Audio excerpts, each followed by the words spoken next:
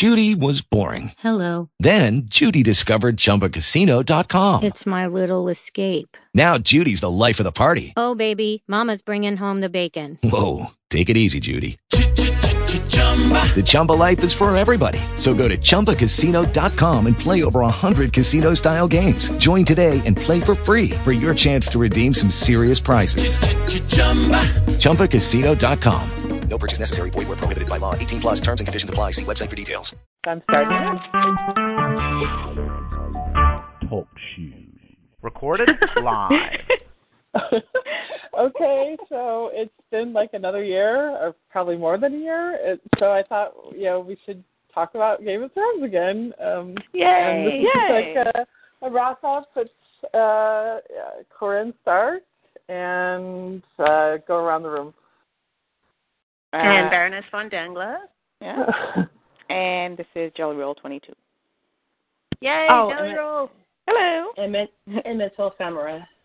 Yay! Yay, Mental. Everyone's here except Kronos. Kronos. Kronos is there. Oh, no, Kronos isn't there. I was like, I think she's going to come. Maybe she will come. I think she's asleep. Kronos. Oh, no. Oh, well. That's fine. The show must go on. So I thought we'd just start, getting right into it. I put, a little outline. So, okay, one thing you loved and one thing you didn't love or hate or whatever. For me, let's see, Kit Harington's butt. That was really nice. That's the only thing. The golden ratio. There's other things I love, but that was one thing. The thing I did love, the supersonic ravens, the time speed of everything. So yeah. Yeah. So that's one thing I loved, one thing I didn't. There you go. I think for me, what I really loved was kind of now you can see everything coming together in a way. We all sort of suspected, John and Danny were going to get together, but, now that it's really happening, it's oh my God, it's so beautiful, at least for me. I don't know, maybe I'm a crazy shipper or whatever. So. Well, you're not alone. But I know some people are not that way, but that's fine. So I don't know. I just like that it's coming together. And then what I didn't love is that one episode 5. I was after that, I unfollowed every single podcast I listened to because I know they're going to go in on it, and I didn't want to hear it, but so, which is pretty much what Corinne said, which is the speed of everything. But that one episode was really crappy. So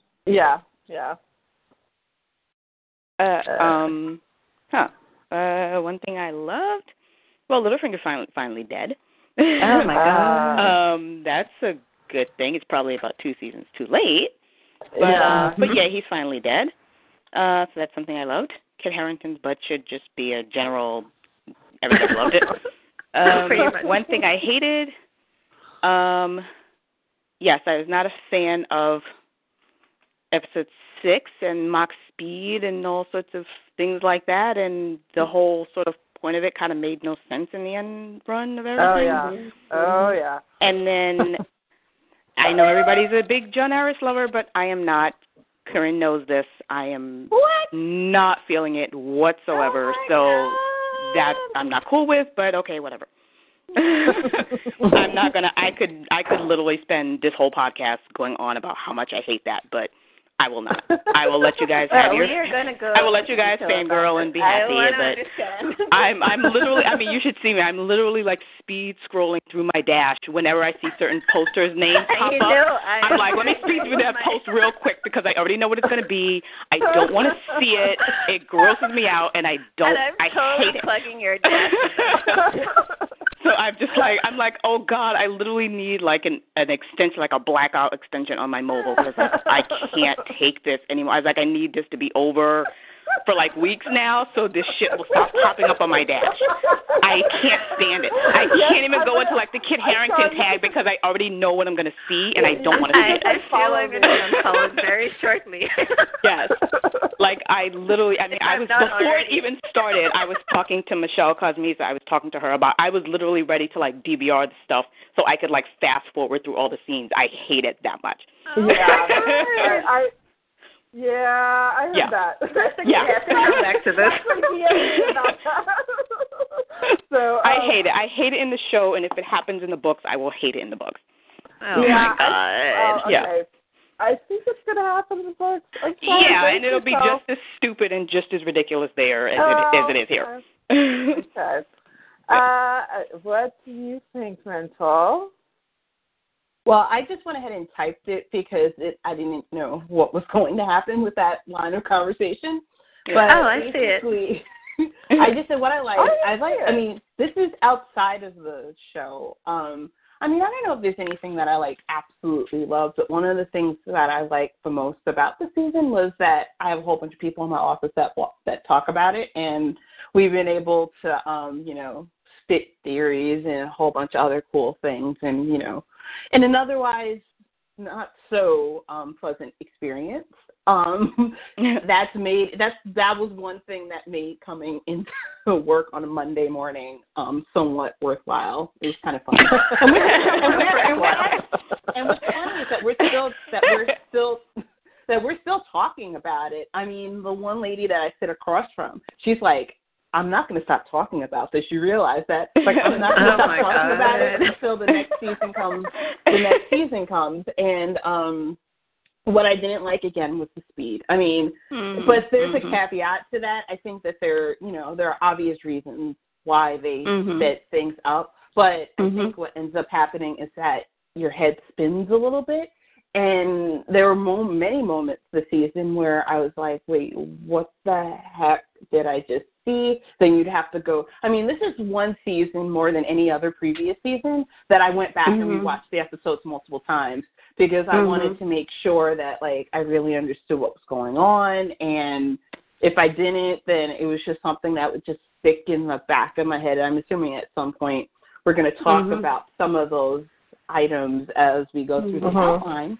But, I mean, there were a couple of moments where I was just like, what the hell is going on? And then I would go back and like, oh, okay, I guess. Well, just to sort of talk a little bit more about the speed of this season, like, I wonder if it's really that much faster, right, than other seasons. I know season 5 and season 6 were pretty slow, but I'm rewatching season 1, and it seemed to be moving really fast also, They got the visit from Robert in episode 1. By episode 2, everyone was already, like, wherever they were going to go and so on and so forth. So I feel like it was moving pretty fast also. So I don't know, maybe we sort of got used to nothing happening like in season 5, maybe in season 6. But I think I think they sort of explained they kind of explained at least how long things were taking. So like I think at one point like they explained like it took them a month to get from Winterfell to King's Landing and blah blah blah, and now Dany's flying from Dragonstone to the Wall in like 5 minutes. Yeah, so it's just like wait, what? So I mean literally there's like no, you sort of are supposed to understand that time is passing. But the way that they sort of did it was kind of ham-fisted. And so in the beginning, I sort of let it go. In the first couple episodes, I let it go. I'm like, all right, clearly there's passages of time happening here. There's weeks and months skipping ahead that we're just not seeing. Of course, we don't need to see long boat voyages and blah, blah, blah.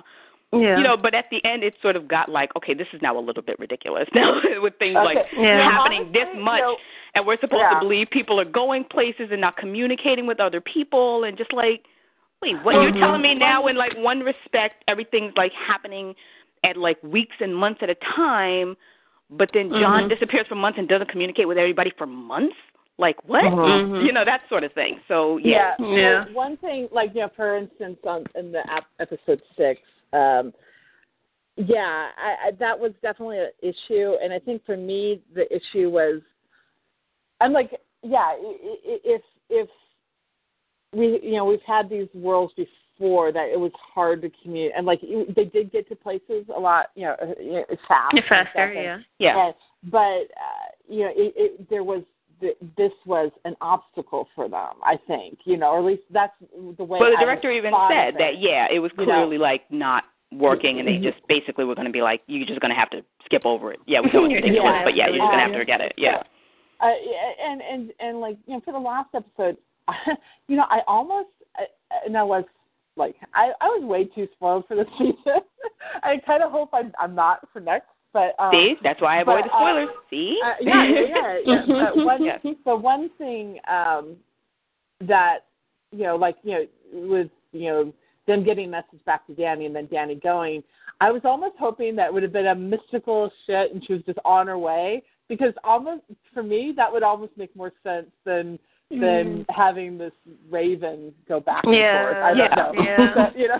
I mean, how long does it take for the Raven to get there? Right, but we're supposed to believe that a Raven flew back to. This whole thing makes no sense, because we're supposed to believe that Gendry basically made it back to the wall, and maybe a few hours, they get a Raven off to Danny, who gets it and gets back to the wall basically like the next day. And then in the very following episode, you have Littlefinger saying, well, it's hard for ravens to fly in this weather. Wait, what? We just saw somebody literally traveling the speed of light or whatever, like the previous episode. And I'm almost thinking maybe it's because they wanted to, like, it was almost like trying to have a little sense of realism detrimented it, because if you're going to, we have to physically get a message to Danny to do this, it almost made that more unbelievable than she just knew to go, Yeah. Exactly. How about it make more sense that, like, okay, I will go up to the wall and, like, sort of see so that she's already there. How about that even? Just like, all right, you're going up to the wall. Let me go with you. I'll take one of the dragons with me. I'll go with you. You guys go on your expedition, blah, blah, blah. And this way, when he has to run back to the wall, she's already there. Mm-hmm. There were ways around it than leaving her at Dragonstone. So but then this is why they need you on the writing team, Yeah, this is probably why they need a lot of different people on the writing team. But and I think also that they wanted to have that conversation with her and Tyrion, and I think that's not a unnecessary conversation in terms of, okay, you're risking a lot by going up there, and she did risk a lot, and that really fucked things up for everyone, Yeah. Although I'm very glad she risked everything, because I want my boy alive. But but that conversation, and maybe a different way, but that conversation was important, though. So they were trying to have that as well as do other things. But I think that conversation could still have happened in the scenario that Kelly Roll just described, which is it'll be like, why do you have to go? Let them go and scout. Let them go and bring it back, or why you're going by yourself with no army? You don't know what's waiting for you up there, and blah blah blah. So, especially if you have Jorah in, like, the last episode going, you show your face in the north, they may kill you on sight, blah, blah, blah. Yeah, so you're talking that like... That will be interesting tension next year. I'm looking forward to that. I mean, hopefully not. I just don't know how they're going to resolve the political... I'm wondering, are they going to resolve, like, the other stuff in, like, the first 3 episodes and do the political shit later? Like, I don't know. How are you supposed to resolve all of that in 6 episodes? That will make it feel even more rushed, We thought they were going to resolve it this season, right? And then just... It would have made more sense. And that's the stupid reason why they didn't have Jon communicating with everybody at Winterfell, why he finds out Arya and Bran are alive and doesn't go home? Not once? Wait, what? It's just like to see this on a mission. You could die... And, like, at any moment, you didn't leave, like, sort of any plans about what the succession or anything that would happen. You're not, like, communicating about, she agreed, and we're mining the dragon glass. And just, like, the whole thing was just, like, I had more things I hated about this season than I liked.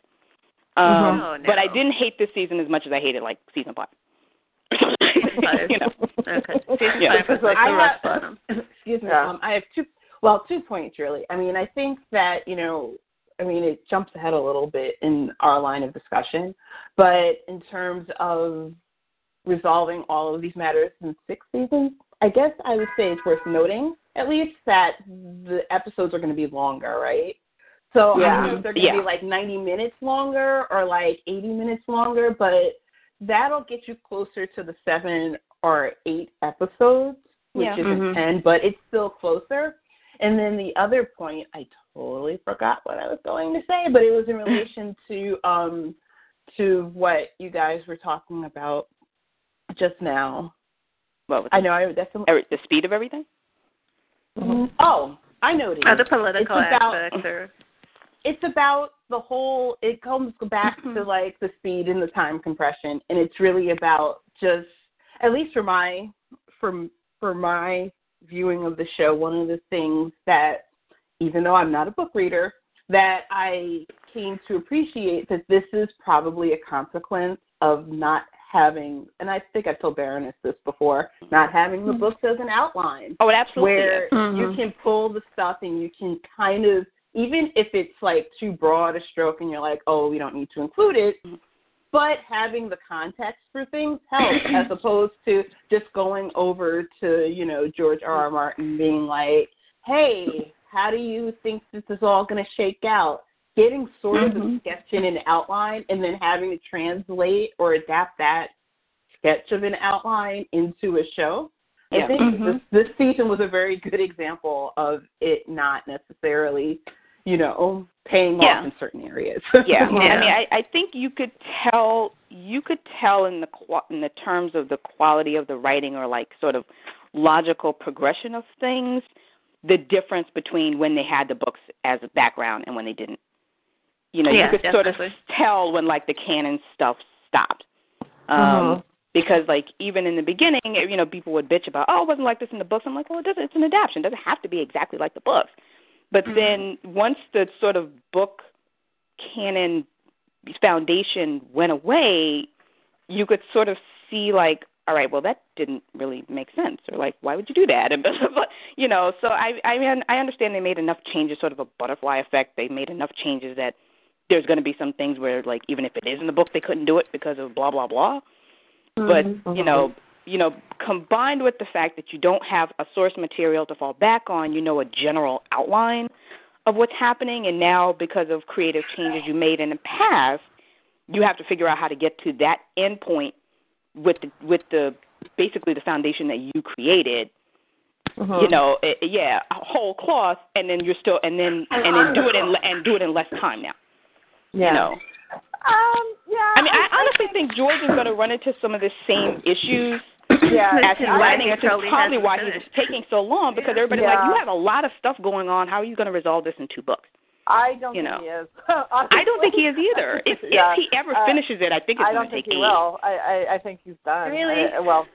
Unfortunately, I think. I'm hoping I'm hoping that enough people, because this season got criticized like a lot, and I'm hoping that this was enough of a kick in the butt for him to go, all right, I need people to actually see what the ending was I wanted, and like how it's supposed to come about, and maybe it'll like sort of spur his creative juices. Well, I mean, I don't know.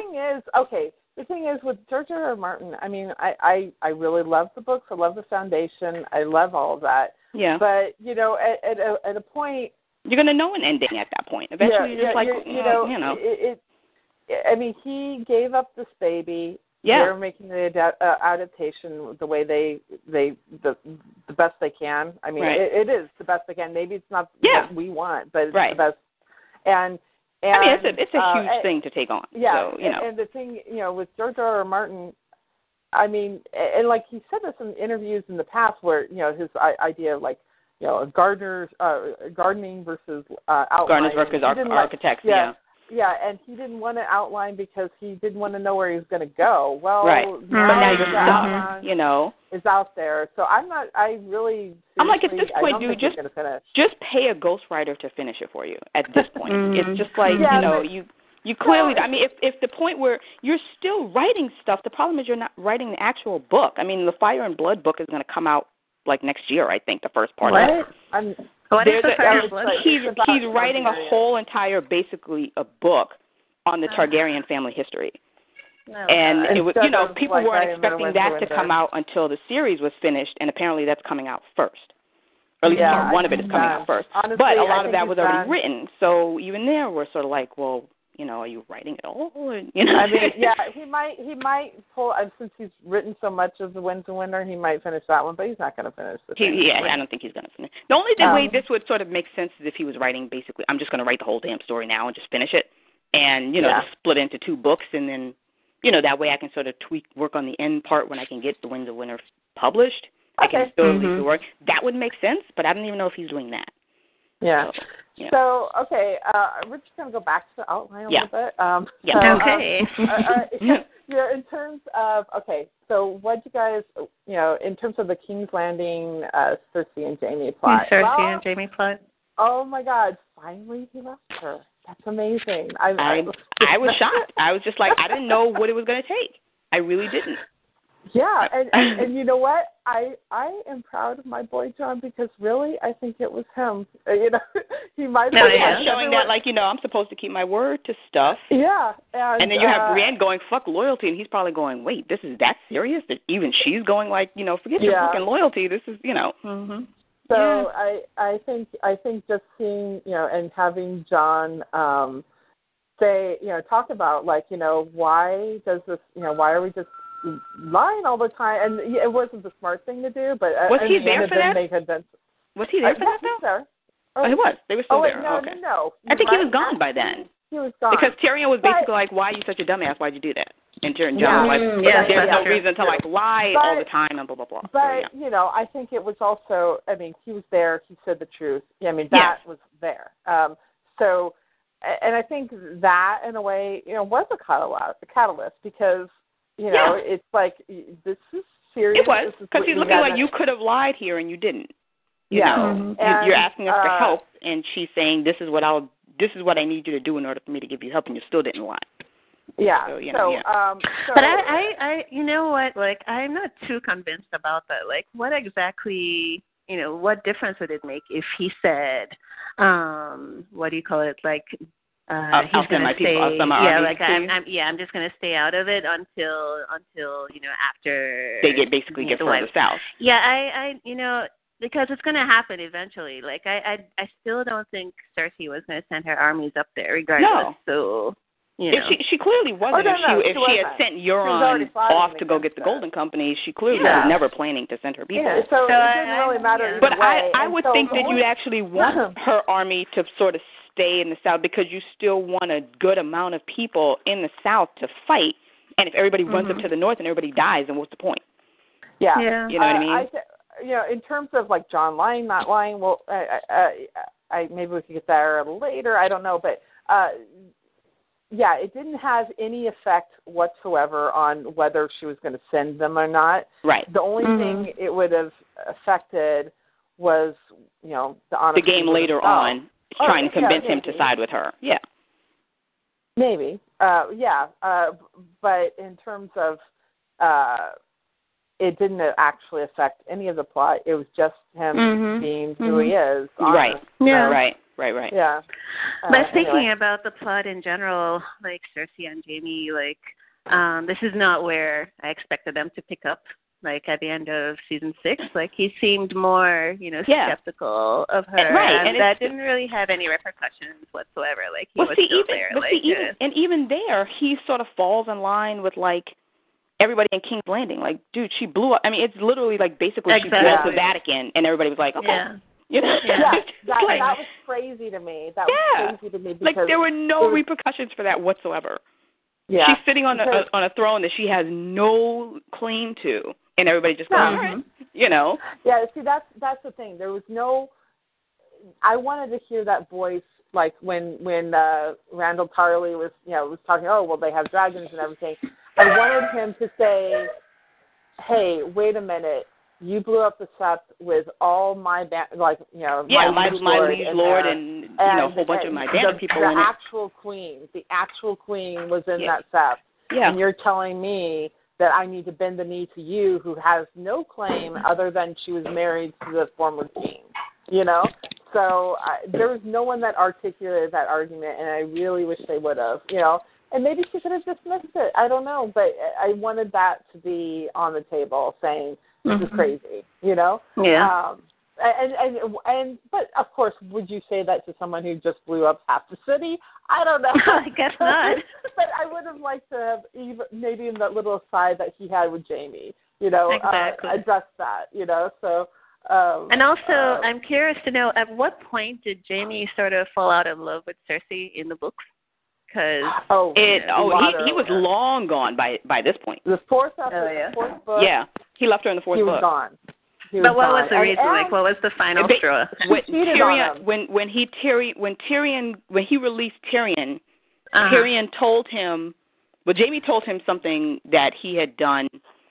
I don't know if you remember way back in season 1, where like Tyrion was talking about the girl that he married, and Tywin basically made her. So he's thinking the girl was a prostitute because that's what Jamie told him, and it turns out that the girl wasn't a prostitute. She actually really loved Tyrion and married him for love. And Jamie lied and said she was a prostitute because Tywin told him to. So that whole thing in the books actually like sort of really messed with Tyrion, like nobody could really love me. She was a whore and blah, blah, blah. And so that pissed Tyrion off, of course, and he told Jamie about Cersei cheating on him all the time. With Lancel? With Lancel and a whole bunch of other people. Yeah. And so, and sort of when Jamie goes off to sort of control the Riverlands, that is constantly running through his head that I'm going through all of this and staying loyal for a woman who's sleeping with like everything under the sun. And then when she gets arrested, she sends him, he's at River Run at this point. She sends him a raven saying, I got arrested, I'm in trouble, come help me, I love you. And he basically burns the letter and says, fuck it. And that's what he did. So that's when he left her. So he left her ages ago in the books. The books are very different from and in the books, and like as soon as he was doing that, he hears word about Brienne being in the Riverlands, and he goes after her. And he goes after Brienne. So he's off in the Riverlands with Brienne somewhere, Yeah, so, but he left her alone. And I think that, it goes back to, Cersei is just a different character. And I actually like her better in the show. She's much more interesting in the show than she is in the book. They made her a lot less, she's a very dark gray in the book. Very dark gray. And they sort of but they did it to everybody, basically. They made her much nicer in the book. Like the whole Robert's bastards getting murdered, that wasn't Joffrey's idea in the book. That was hers.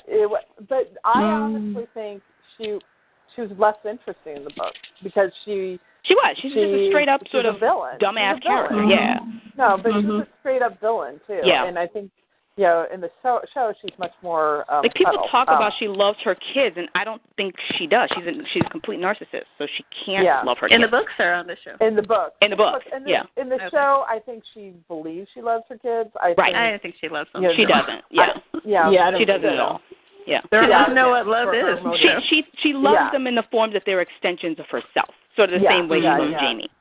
Yeah. So I think So they have this character, and Lena Headey does She's such amazing. an amazing job. Yeah. And so they have this character, and they want to, keep her alive, keep her interesting, keep her plot going. Yeah, but she should be dead by now. They did that. Well, yeah, she should be dead by now. Yeah. And one of the ways they did that also was to, cut some things in Jamie's arc that, are just sort of a reason to keep her around.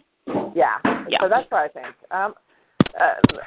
Mental, do you have any thoughts? Oh, no, I just said something about just like her children, like her loving her children and the fact that she doesn't love her children. And that, someone already like echoed it in terms of saying that they're extensions of herself. And I was just saying similarly the same thing where they're just objects of hers. And I think that in that case, it's very clear that by her getting herself pregnant again, that's kind of all she's really thinking about. Yeah. It's out of the let's talk about that pregnancy. It seems. Yeah. Now, is she, and that also leads me to wonder what conversation did she actually have with Tyrion? Because we never saw it.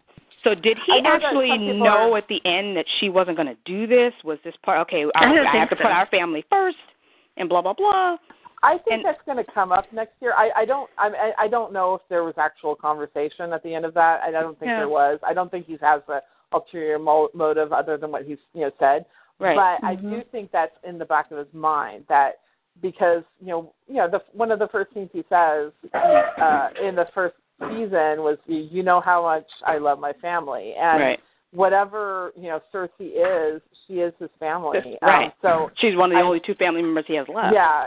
So I think that will definitely come into play next season. Yeah. Because regardless of what a monster she is and what she's done to him, there is a part of him that thinks about the Lannisters as his family, and particularly as her baby's an extension of himself as well. Right. And not just her. So I think I definitely think that's gonna come into some kind of play next year. Because he's looking, and it's also possible that, he had no idea, but he went off to convince her when Dany finds out that she basically betrayed them. She might look at Tyrion like, you had to know. Like, what did you actually say? And, leading her to have problems with trusting him and blah, blah, blah. So, I trusted you to go off and convince her. She came and said in my face that she would, and now she hasn't. And so, I knew I couldn't trust her, but now I'm wondering if I can trust you. Yeah, and I mean, Tyrion has just been such a dumbass this season. Exactly. He really was. Like, all of his brain just, went out the window. No, and then also the thing that really gets me is that, when he was, telling Daenerys not to go and get them, from Eastwatch. I'm like, it was your idea. They would have died, and that would have been, that would be it. And he was all like, if you die, then, that's the end of the rebel. But if Jon dies and the North dies, and the White Walkers come in, there is no, but also restoration either. But even just thinking politically, if he dies, that's right now her only ally. Potential ally at least, because everybody else is either dead or captured. So she kind of, even politically speaking, she needs the North, so she has to go help him. Yeah. Yeah, I don't know. Maybe it would have been different, if they had. I don't know, because I'm like, she said, if I had trusted you in the beginning, everything would have been different. And I'm wondering if it would have, or how it would have been different. In terms. Well, she might have been more. She might have gone initially with them to do this. Yeah. So before she lost all the others. Yeah. I mean, she might have stood the battle, and she might have been the same, and she might have lost the dragon all the same. But I don't know. Yeah. I mean, it might have. The means may have been different, but the end would have still been the same. So okay, we're gonna get to it, but I kind of wonder, what would have happened if they just ignored the monsters behind the wall and just let them live. That's what I'm saying. So that's my point. If you're gonna tell me, so basically, did the Night King know the dragon was coming and just sort of hung around and wait? I think he did, because it took him several weeks to get to where Gendry ran to in 3 hours. Wait, what? No, and they couldn't have brought the wall down without a dragon. So what? They would have marched to the wall and just stood there and waited. Yeah, exactly. I don't understand it. What was the point of touching Bran then? It's Bran going through the wall wasn't going to take the magic away from the wall, and they could just walk through. That would have made more sense. A lot of and a lot of people speculated that last season, but I really do think that was just. So he could find him then. It was a good theory, though. I agree. It was a good theory. But okay. All right, shall we move on to Winterfell? Yes. Winterfell. Arya, Sansa, and Bran. Okay, first of all, and Littlefinger. And Littlefinger. Okay. Don't forget him. Don't forget. Yes. Okay, so the reunions. Okay. No, they weren't as good as the Jon Sansa reunion. Okay, of course they were, and they wouldn't be. I don't think they could be, right? Because that was the first Stark. The first one. But in terms of just the reunions each individually. Okay, Bran's annoying the fuck out of all of us, I'm sure. Sure, unemotional, and that was annoying because Sansa was put on, her whole heart out, and Bran's like in Spaceland. Yeah, you look beautiful at the wedding. You got raped at later on. Like, yeah. Okay, but you know what? Okay, the initial first meeting of Arya and Sansa, I really liked it, and I liked that I thought it was perfect for the two of them. It was perfect for the two of them. Yeah, and I thought it was because it was there was always tension between them, so it was affectionate, but there was still sort of standoffish, a wall, and so then and then all this other shit comes down, and but I actually liked the initial reunion. Yeah, the first reunion was really good. Yeah, it made sense to me, and it was different. It would be different. It had to be different from John and Sansa. Of course, because, absolutely. You have multiple things. There's a history between them that, Yeah. So that was, and then in terms of the actual sibling rivalry, I'm going to go with that they were on it the whole time, because the idea, as someone who has a sister and who has, we were always at each other's throats when we were kids. We were really good friends in a great space now, but we were really, we had that antagonistic relationship. So I get the fact that, they're going to look like, what's your real motive, and, you're doing this. I get that, because I've had that kind of relationship with my sister. Yeah. But, going to that extreme, it's hard to see, So, well, the way that they left it open can lead you to think that, because they cut out that Bran scene where Bran basically had to explain to Sansa. So like Sansa was literally going to kill her sister, and I'm like, so wait, you learned nothing in all these years with Littlefinger? You learned nothing. No, they didn't. They got rid of that scene. So that's what I'm saying. So they got rid of it and sort of left it open-ended, where you could sort of interpret, like, okay, maybe they were in on it the whole time. Yeah. But then then going back, then the conversations they had in private made no sense. Because, why are you privately arguing and not publicly arguing if you're in on it the whole time? Unless what the goal of that was more, it was not necessarily for the characters contained within the show, but it was clear audience manipulation, right? But everybody saw through it. Because wasn't everybody going, this is so dumb, if they're not in on it together, this makes no sense? Not the people that... did anybody truly believe they were actually fighting, and this is like, okay, they're either trying to take down Littlefinger together, or this, like, is really dumb? Well, I didn't think it was really dumb. Go ahead. Oh, I think, like I was saying, I think there is a point where, and maybe it would have been better to see that breakdown, but then you'd have the surprise, like, that's the audience manipulation part.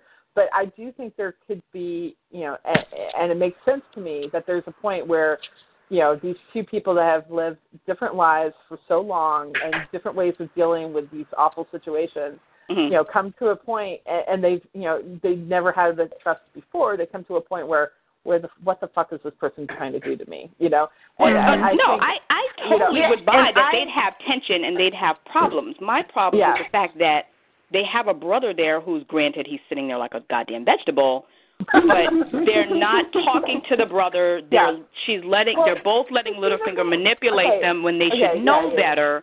And so, like, they're letting the sibling anger be manipulated by somebody they know they can't trust. No, but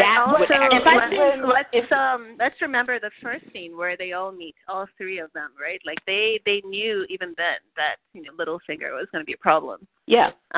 With the dagger. So I'm just bringing that up because I think it did sort of happen when they all were sort of like on the same page. So and for me, I did not need to see the scene with Bran to figure out that that's what happened, because Bran's sitting right there and telling, this is what you did. And obviously they got together. And nobody was surprised. No one was surprised. And, like, for me, that made perfect sense. It didn't need another extra scene, because obviously they went to talk to Bran. And, because, and for me, it worked better that way. I'm glad they cut out that scene. I agree. I'm glad they cut it, too. That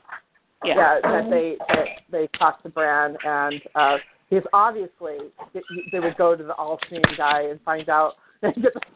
Right. Like, is this like legit? Like, what am I doing here? Am I you know?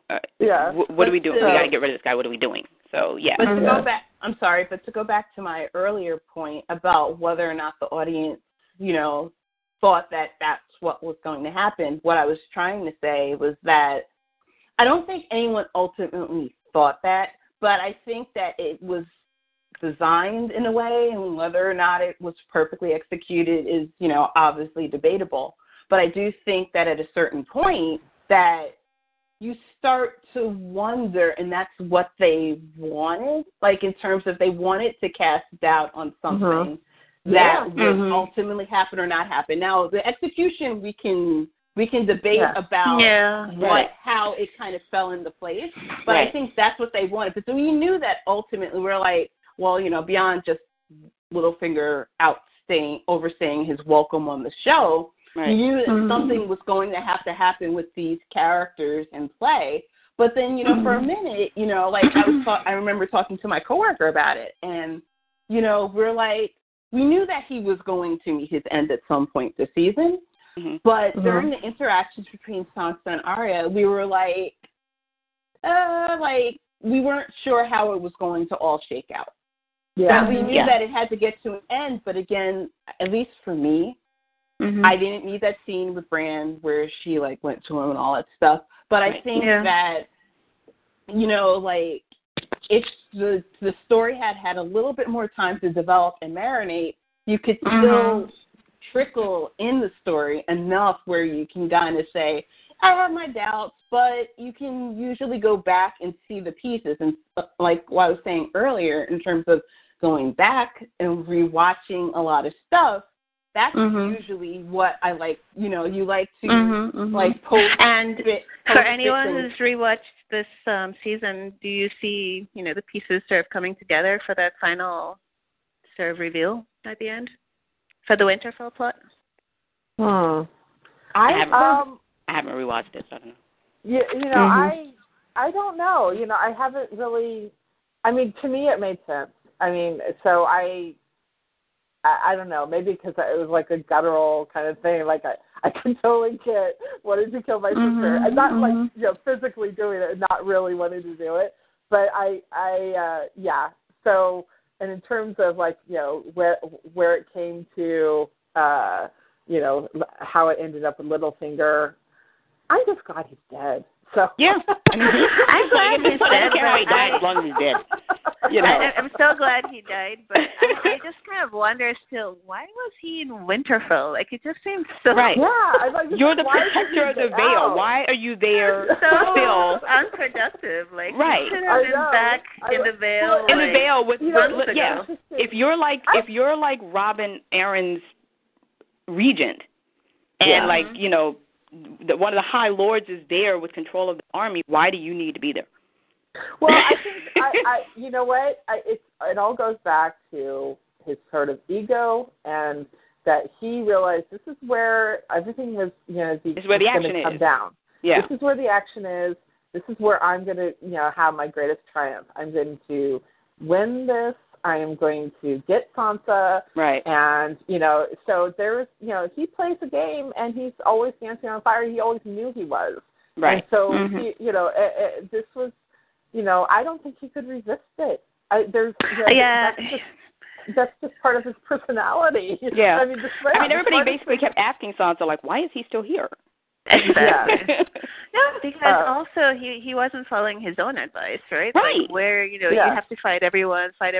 Like, for some reason, he just felt so comfortable in Winterfell. Like, you know, I can play this game here. Like, even if it wasn't Sansa and Arya and all those guys, like, what about maybe, you know, the Vale Lords or someone else may have conspired and had him killed? Like, it was really, really shoddy on his part. So, although I wonder how it's going to actually happen in the books, because I don't know if this is, you know, shoddy writing. The fact that he's in the book, she's not even there. She's in the Veil. Exactly. Yeah, I have a feeling that he just might stick to the Veil, and like Sansa might just be in the Veil, because those four. And I mean, like if you know, who knows what's going to actually happen? But I do think, you know, that we may never know what will actually happen. Yeah, considering George I think, you know, I think the Veil will come into, or in the initial outline, will come into play in rescuing or in solving the whole Bolton issue at Winterfell. Mm-hmm. I do think that's going to happen, and I do think Sansa would be a part of it because she's there right now. Well, so, I think that makes sense. Like in the books, the Battle of the Bastards hasn't happened yet. So potentially maybe Sansa will hook up with someone in the Vale, she'll get married or whatever, and then they'll bring the forces down, and then she'll still get to be the Lady of Winterfell somehow. Right. Mm-hmm. Maybe. So maybe. Yeah. I mean, just like I said, there's so much happening in the books that's not happening in the shows that like that even happening is unlikely because there's other people still alive in the books that aren't in the show. There's whole aspects of things that, are happening at the Wall that didn't happen. There's things happening with Stannis that didn't happen. And so there's all sorts of things. Davos is nowhere near Jon right now. And it's just sort of like there's all sorts of stuff going on that you're just sort of like, Sansa's going to be in the Vale doing some stuff. Yeah, and that might be happening in the book. She's not going to have anything to do with the North, That he's never going to finish. No, because there's so much going on that I'm just like, what the hell's happening? There's whole like subplots happening that you're like, what's going to happen here? And you don't know. Like whole characters that got introduced, and you're just like, what's going to happen with this character? This whole subplot that happens because I can't believe. I get it. It's an adaptation. You have to cut stuff out, and I'm not blaming them for cutting things out. But I'm looking at it like, but book-wise, I'm like, this had to be introduced for a reason.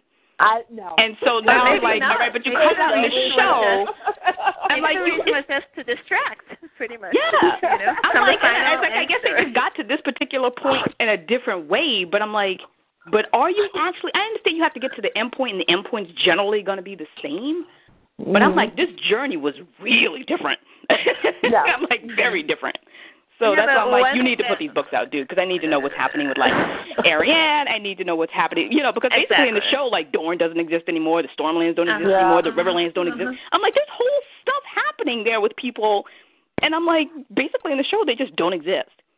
There's no High Lords, there's no small folk happening in these things. Basically, once, like, Renly died, the Stormlands went away. And you're just like, wait, there's, like, whole things happening with these people. And I'm like, what's going to happen there, George? Can you, like, get something out so I could find out? Yeah, it'd be nice. Between seasons, I would love to read the book. Let's just put it that way. But Yeah. Okay, moving on. Dragonstone. Okay, so Jon goes down to Dragonstone to get, and of course, this is all a plot line to just get them to hook up. And I have no shame. I am glad they did. I have, I've always said I'm not a shipper, and I'm not, like, with in regards to the show, because from the beginning, it just, and I still feel like, in the end, this really kind of, like, it's going to go all badly, just because, and for me, I've liked both characters. I've always liked Jon. I've always liked Dany. And I've always, liked reading their journey. So it made sense to me. It makes sense to me. I know you don't like it, Jamaica, but I'm glad that they got together. I don't know if it's, like, the most organic way in terms of, how, Jon goes down there, and stays there the whole time and everything. But, in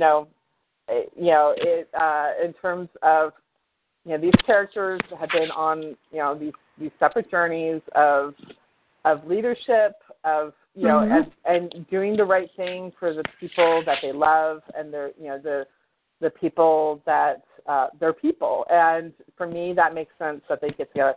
Yeah, the whole incest thing, gross, whatever, but that's Game of Thrones. Gross, whatever. That is Westeros. Come on. It is. It is. I mean, there is a point. There must be a point in terms of, that the Targaryen line, has, interbred it and everything, and they've been able to, control dragons and everything. But, but but half of them come out crazy. Yeah, exactly. So I'm like, and like I've told Baroness, like, flip a coin. For me, Danny and John are the good Targaryens. Their child, if they have one, is going to be a monster. No. Yeah, basically. Yeah.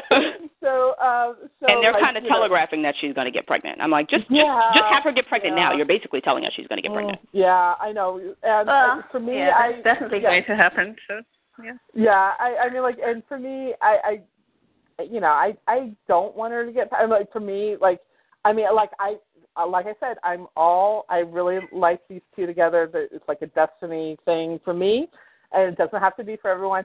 But for me, I don't want them to have a kid because I know the kids will be an asshole. Maybe not. Who knows? But they will. But they will. They're going to have a kid. Yeah. No, I'm not saying they wouldn't have a kid. I don't think their kid is going to be an asshole necessarily. No, it's basically destined. There's no way these two chosen people are going to have a chosen golden child. Come on. That basically is going to be Aries the second come again. That kid. Oh no. Back to square one. All right. Okay. Go ahead with why you guys like it, and I will go on to why I don't. Maybe you should go first. Start with the negative and work to the positive. All right. Even leaving aside, let's leave aside the whole incest thing for 1 second. Even leaving that aside, I totally get the whole parallel journey. It makes sense. They're going to hook up, blah, blah, blah. If they had done this as a sexual attraction hookup, okay, but they're casting it as this perfect love. You guys barely know each other. And so the John that I'm thinking of, to me, this is going back to how they've sort of changed John's character this season from all the other seasons. Because this sort of bleeds in, everybody's going, oh, they're so deeply in love. And I'm like, they've known each other 5 minutes. And all we've seen, no, what aggravates me is all we've seen. We haven't seen them fall in love. We're being told they're in love. That's what bothers me. So it's like, I shouldn't have to hear from Tyrion and Davos that, oh, he stares at you longingly. Where? When is that happening? You're not showing me that. When I see it, but you saw it sort of after you were told it's happening. No, I didn't. We saw it. It's like, I mean, maybe I don't know. Maybe I was so disgusted I didn't, because I knew it was coming. I didn't notice it. But like every conversation they had before the boat scene, not the boat sex scene, the first boat scene, was like about sort of political maneuvering. They haven't had conversations about these parallel journeys. They had a quick conversation about their brothers that they didn't really sort of expand on, and maybe all of this is happening off screen, which is a problem. But so they haven't really sort of explored these parallel journeys they've been on. They're being told that the other person is this great person, and I guess that they're sort of seeing it, but I'm not seeing it. He's seeing basically somebody who, when he first met her, was very entitled, was very like, this is mine by right and blah, blah, blah. And he's, able to see that she's somewhat reasonable, and this is a war, and you have to go through things and this be a war. But, she's like, I don't want to hurt people. She has to be talked out of, like, going to burn King's Landing because it's, probably not the best idea. But let's put some other seats. Let's put some other seats. I'm gonna go burn all the food and the money. But I'm she has to be talked out of that. Let's just put King's Landing under siege, so we won't go burn them, but we'll go starve everybody out. That makes sense. Well, that was the plan. That was sort of like the plan. So like, I think if it was more, I was willing to, as much as I hated it, I was willing to go into it open-mindedly. And then I think once I saw those initial, like, it to me, it's John being distracted by a pretty face, and that's not John. I don't believe that. So it's like I can believe that she's falling for him as he is. I'm wondering if he's falling for her as she is, or falling for her as she's seen, as he's seeing her, but not necessarily who she is. He hasn't necessarily seen these bad sides of her that Tyrion sees. Okay, you know what I mean? Not, but fine. So how do you fall in love? You fall in love with what you see, and I think that's that's true. And so what I'm saying, I think if they were leaving it in terms of this is an initial sexual attraction. They like each other. There's potentially for them to fall in love later. I don't believe they're in love now. And that's what they're asking me to believe. And so I know that you do, and that's what advocate. I'm sort of looking like, that's why I sort of can't. I mean, everybody's sort of like, oh, they're so in love. I'm like, where is it? I could totally believe they like each other. Like each other, yes. Love each other, no. Don't believe it. You want to tell me they like each other a lot? I can believe that. You telling me this man bent the knee for someone who already offered her help. He didn't need to do that. So, like, no, he didn't need to bend the knee because she'd already offered to help him. That was no longer a standard she was setting, that you had to do that in order for me to come help. She's now seen the threat. So, like, what did you bend the knee for other than the fact that you like her? She deserved it. And so you made a decision for all of your people based on somebody you like. Because she deserves it. That's why. Because she's proven herself. But then why? But still, all those things she said in the and beginning. That's great. So now, but you should probably discuss that with the people who chose you to leave them before you do that. Back home. And that's another problem. Why are you still there, not going to check in with your family? Why are you not sending ravens? That's another. Yes, this is all out of character for John. That's what I'm saying. He's not sending ravens to let them know what's going on, but he's getting ravens clearly. He gets a raven and tells him Bran sees the blah, blah, blah happening, and he doesn't go, wait, what? Well, he did send them a raven, told them he's coming home, right, with Daenerys Targaryen. That he bent the knee. So basically, after everything's done, months later, he sent them a raven. So, like, you didn't send a single communication as the king, so they don't know what's happening? You already know how the sort of the North feels about Targaryen. You've seen the kind of person she is, but they haven't. Gets to make the decision. Okay, that's the whole issue. He can't ask them for their opinion and everything. No, I'm not saying he can ask them for their opinion or their thoughts or if they want to do it. They're clearly going to say no. It would have made more sense. They don't need a king. They don't need a king in that case. They should just do it all by committee, But in this case, they have him. He has to take some executive decisions, and this is what he's done. And that was what the problem was for the first episode with Sansa questioning, whatever he has to say and so on and so forth. Like, if you want him to be king, let him make his decisions. I understand that, but my problem is the same thing. Like, you're making decisions without communicating why you're making these decisions, and you got murdered last time you did that. Yeah. I think you didn't learn that lesson that maybe you should actually explain what's happening first. Even if you plan to do that, even if you plan to say, okay, she's worthy, she's deserving, she's a better queen, I'm going to bend the knee, how about you take her to Winterfell, introduce her to people, and then do that? So now you're going to come with this woman they don't know and say, I bent the knee, and all they know is she's showing up with dragons. Is the daughter of the one who killed the daughter of the king who killed their previous liege lords and all that sort of stuff. And, like, all they know is she's a Targaryen coming in with dragons, and we're supposed to just bend the knee because, you know what I mean? They know. We don't know anything about her. Let her prove that she's worthy, and then they'll be more accepting of it. The other thing they know is that he trusts in her, and that he thinks she's worthy to have bent the knee to her. So that's and they could just say, well, fuck you do. You could bend the knee. We're not doing shit. Well, they can also do and not even be with him in the north either. They can do whatever they want. Like, it's he's not holding them hostage. This was their decision to give him the power. So now they have to follow him. Well, it's kind of like Sansa saying, like, you may not have an army when you get back here because you're not telling us anything. Yeah, and that for all we know, you're dead. You went down to Dragonstone and you're dead. We'd have no clue because you're not telling us anything. Okay. And the next first note we get from you is you bent the knee to this chick, and that's the first thing Littlefinger said. Well, she's pretty, so they might get married. And Sansa's like, wait, what?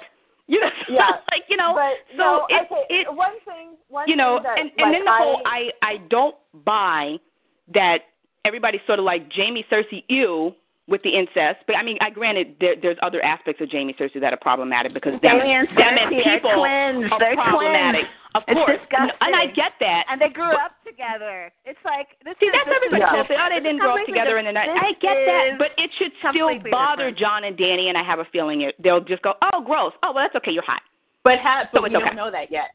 We don't know that yet. So me and one of my buddies, we've been operating on the premise that what will happen once they find out, right? Yeah. We're not necessarily like Corinne and Baroness will tell you, like, I wasn't always like, ooh, whatever. I mean, I guess I was thinking of it from being just outside the show. I'm like, they are pretty and they look pretty together. Now, in terms of how it functions within the show, yes, that's a little bit more, obviously intentionally complicated or whatever. Mm-hmm. And there is a lot to unpack with the dynamics of, like, what is going to happen once they find out that they are related. Oh, I already know there's going to be problems with that. I'm just wondering, is that going to be something that they're going to get past, which to me, they shouldn't. But we're not going to. But they don't know each other, but that's the thing. They didn't grow up together. They don't know each other, and they might just go, well, it's all right. I don't really know you. But I don't know. It's clearly going to cause problems, clearly. Okay. And it's, genetically, just like I'm in love with my aunt, I'm in love with my nephew, but at the same time, he now has a better claim than her. I don't think we should talk about real-world genetics in terms of Westeros, because this is I'm not worried about that. I'm not worried about the real-world genetics. Genetics clearly don't work the same. Black-haired man must always have black-haired children. Like, obviously, that doesn't happen. Well, no, clearly their genetics don't work the same, but it's like, one thing that I am surprised didn't come up, and maybe this would have this season. I mean, they talked about it in season 6, last episode, was the marriage alliance, because that should have been the first thing they talked about. That would have been exactly like if they went with a political marriage and then they fell for each other afterwards, it would have made sense. If they went with there's tension, there's underlying sexual tension with a political ally who could potentially be, and there's something happening, probably blah, blah, blah, and then they come to find out they're related, that would have made sense. You know what I mean? So it's like you didn't necessarily have to rush into these two destined people are going to fall in love, hot guy, hot girl, fall for each other. Okay. There were so many other aspects and ways you could have done it. I really don't see why it is so unbelievable that they fell in love. I'm not saying it's unbelievable. I'm saying I think they rushed it. Is what I'm saying. Yeah. Well, they rushed everything. They rushed the entire path. If this had been a slow burn type of thing, like if the hookup didn't happen until next season, that I could buy. No, I would still hate it, but I could buy it. But that goes back. I think a lot of what we're discussing and a lot of the things that we're debating kind of goes back to that original premise, right? Where this story, in terms of how it's constructed, is built to sort of be a slow burn, but because they've compressed the time, because they basically split season 7 into 2 seasons just so they can make a lot of money, that they had to rapidly move that part of the story on to get to some other endpoint. And so I think again, we can debate the nuances and the particulars about the specific pieces of it, but I also think that there's a point where we have to realize, and maybe, I don't know, like I said, there are things that, like when I said earlier that I hated the pace, I guess hate's a very strong word. You dislike. Dislike. Yeah. I didn't like the pace, right? But it's sort of in service to a story that they're trying to tell. And I think at a certain point, especially since I haven't read the books or anything, I've sort of removed myself from that aspect of it where I realized, oh, shoot, I guess they're not going to tell the story with certain the plot points in the way that I thought that they would end up doing it. I guess overall, I've just been a little bit more forgiving and been able in my own head to paper over some of this, some of the things that I would otherwise sit there and watch, and I would say this is utterly ridiculous. Like, what in the world is going on? I mean, when I was talking, again, because I talk to my coworkers about this a lot, when I was talking to one of my coworkers who was initially not on board with John and Dane, not because of the aunt and uncle thing, but probably a little bit because of it. She was talking about, she said that it just moved too fast, right? And but going back to what we were just saying, everything moved too fast, so it's so hard for us to really process it. But what happened was, after the season was over, she said, I kind of understand what they're doing, but they just did it in sort of a ham-fisted way. And so I think that a lot of times when we're examining this stuff, there are 2 things that we're serving, right? We're serving the actual story that's being told, and we're also commenting on the execution. And I think that sometimes, I know I have a tendency to do this on other shows, which shall remain nameless, but I think that you have a tendency to like conflate like the two, right? Where you go, oh, this is just shit execution, or is it just a shit story, or is it a combination? No, but I mean, those two things are very interrelated, because I don't know what you're trying to tell me. If like you could have a great story, but if you're not telling it well, it doesn't matter. Yeah, exactly. You know what I mean? So it's like, that's why I say this season is probably one of my least favorite, simply because, not because of the events, simply because of the way it was executed. It just was not executed well. And so I think, you know, if you're trying to make more money, just either have a 16 episode season 7 and be done with it. You know what I mean? Well, for me, if it was the normal 10 episodes, I really think this would have been. It probably would have made more sense. Yeah, but then and to your, Oh no, I was just going to say, and to your point, Julie Roll, then that would have, if it was following the way that we've come to expect the show. And I do agree in that sense that John and Danny would have probably gotten pushed a little bit later. But clearly they're just like, we're running out of time. We have to get to this point. So let's introduce these characters in season 3, and in episode 3, and by episode 7 they're in love. I'm like, wait, what? You know, so but it's kind of like I can't even after the season's over, I still can't process that. Because, yes, everything was rushed, but that's the problem. Everything was rushed. So it's like, you know, this is sort of just in the same lines of, you know, why is a raven flying at the speed of light and Danny also flying at the speed of light? Who should, if she's flying that fast, shouldn't she fall off a dragon and die if she's flying that fast? You know, so it's just like, it's you know, everything's so fast. Everything's happening so fast that it's just like, you know. Honestly, I look at it this way, that it's a story. Like, I can't appreciate the wealth of the story if you're not telling it to me well. That's my problem.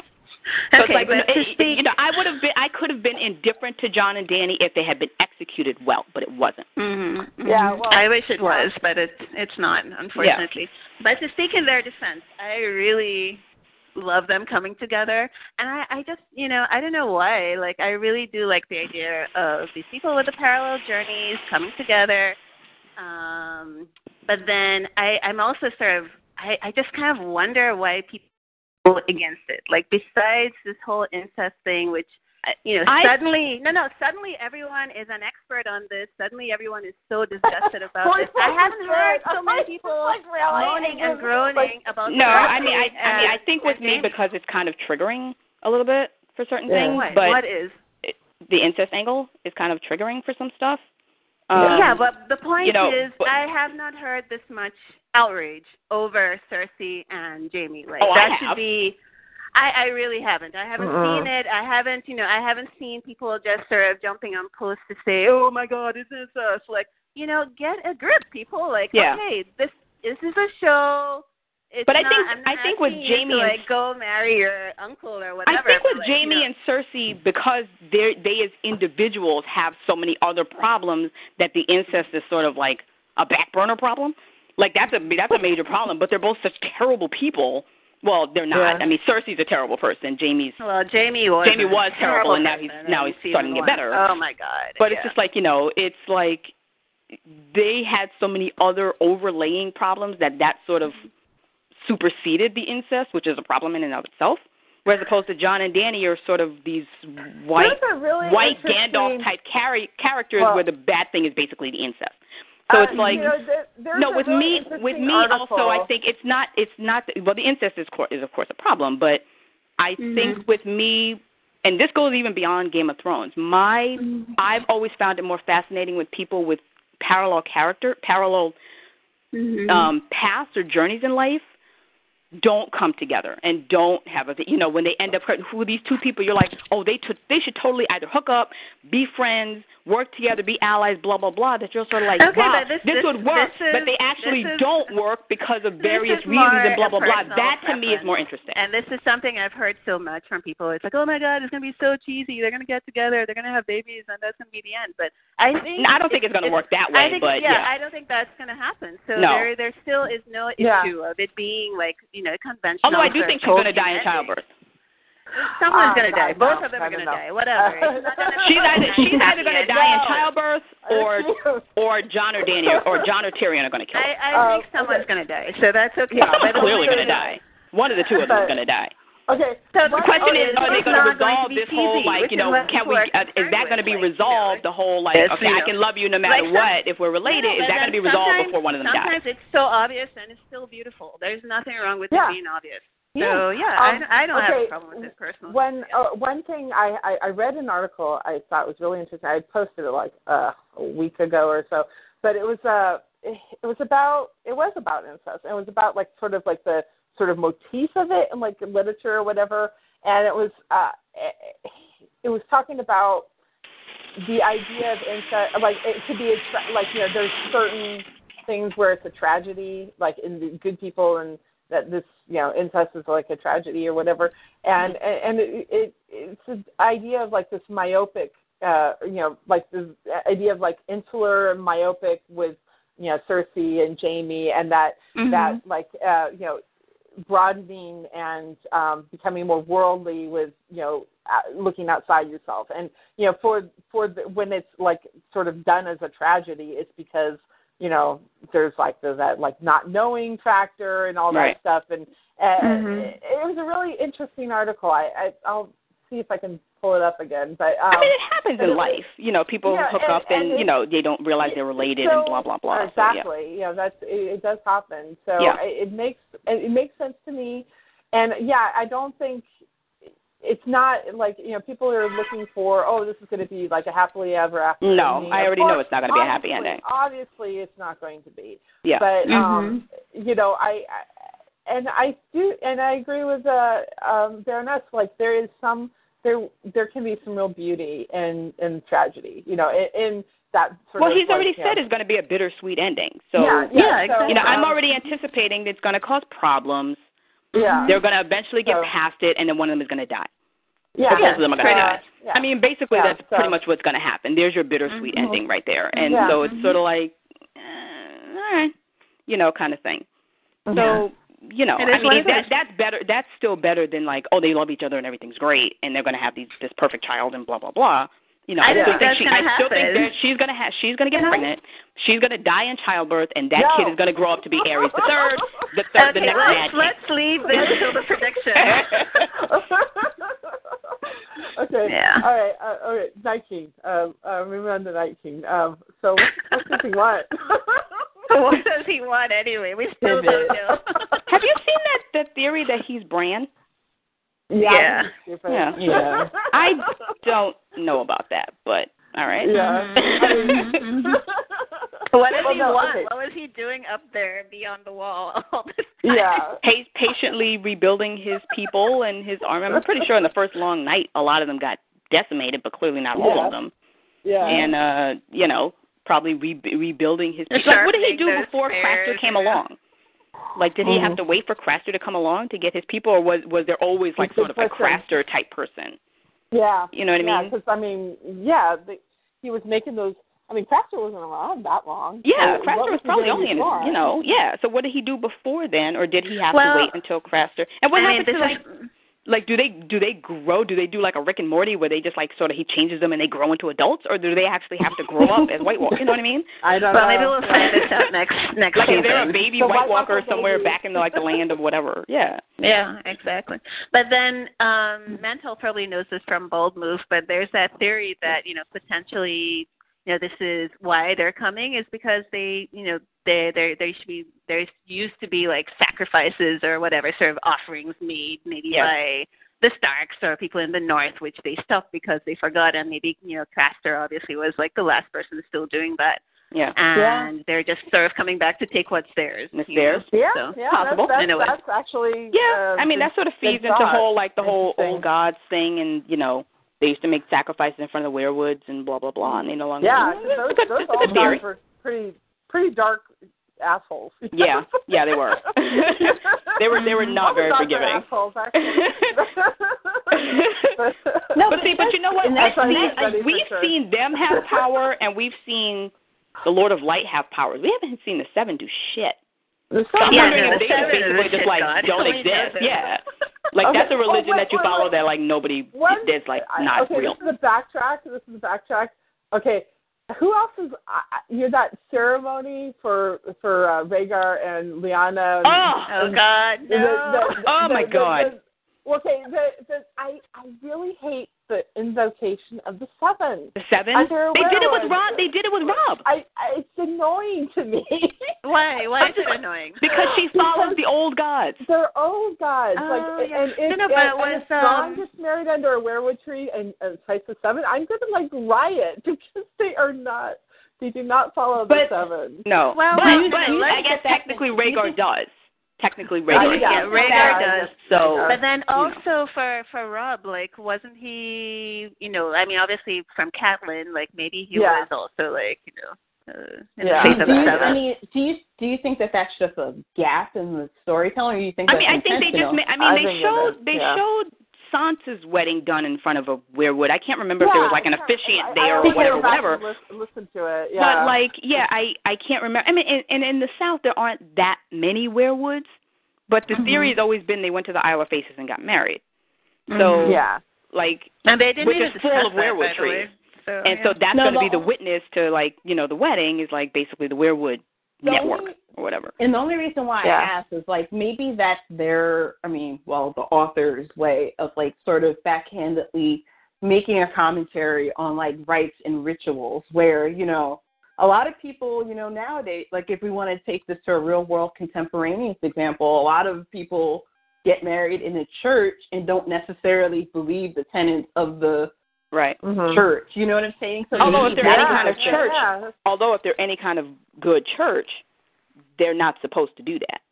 They usually don't. They do it, of course, but they usually don't, like, will not marry you if you're not members of the church, or they won't do it unless you've had counseling in the church, or blah blah blah. But a lot of churches say, "Oh, you're going to pay us? Okay, we'll do it." It's like the equivalent of, like, a Jewish person and a Catholic person going to get married in a church, and the Jewish person is just going, "Yeah, okay." Yeah, you know what I mean? And that probably happens, unfortunately. Yeah. But I do think, a lot of this is about rights, and I have not thought about this until you guys just brought it up, but a lot of it probably has to do with, like, rights and rituals being passed down through the generations. You don't know why you exercise do it or whatever. You just do it, not necessarily thinking. The words do somewhat land empty at a certain point, and this seems like this is, like, a perfect example. That's why I asked if you think it's intentional or not. Look, you know what? Let's keep on this Rhaegar Lyanna thing. Okay, wait a second. Another thing that annoys me just about the ceremony itself, like, and it would annoy me with Rob and Lisa too, was they took a line that was beautiful, and it was just between Jon and Ygritte in the books. It was like, I am yours and you are mine, and they made it into a fucking, like, ceremony statement. Yeah. Like, that was like, and they used that. And that's not something they've ever had in, like, a sept wedding, or like a wedding under the seven. They never had that line before. Yeah, I mean, no, they've done it. They did it, like, with Rob's wedding. They've done it, like, so they've taken that line that I thought was really personal in the books, and they put it and made it a general thing. And I really didn't like. So I guess, like, in general, I don't like the wedding ceremony. The wedding ceremony. Okay. Also, along that line, how the hell is his name Aegon? Explain that to me. I think that's a book thing. I really do think that comes. How the hell would he name his next son Aegon when he first son named Aegon? I have a theory on this, which I shared with Corinne, are we assuming that the first Aegon was already dead? Lyanna knew that, so she's no, it has nothing to do with that. I think it's that, when Rhaegar got this prophecy, and, he was supposed to have this child who was going to be, the prince that was promised, his name was going to be Aegon. Right. And he knows now that it's not his kid with Arya, what's her name? With Elia. Right? Elia. So it doesn't matter, like, even if he had this kid with Elia who's supposedly Aegon, like, that's a fake Aegon to him. That's not the right combination. Yep. So when he corrects it and remarries Lyanna, he's still going to name his child Aegon because it has to be Aegon who's going to save the world. So we're basically going to have, here's my son George, and here's my son George, and here's my son George. This is my first son, Larry, and this is my brother Daryl, and this is my other brother Daryl. I would much rather have been named Aemon, but I do think that's what's happened. That he was so. Yeah, I can't see them changing something that important. But that's kind of a dickish move, dude. Yeah. Yeah, I mean, Rhaegar was kind of. Yeah, I mean, you know, and that's another thing. They're sort of casting. They're like, oh, Robert's Rebellion was based on a lie. Well, no, it really wasn't. It's like it was based on a whole bunch of stuff other than them just running off and getting married.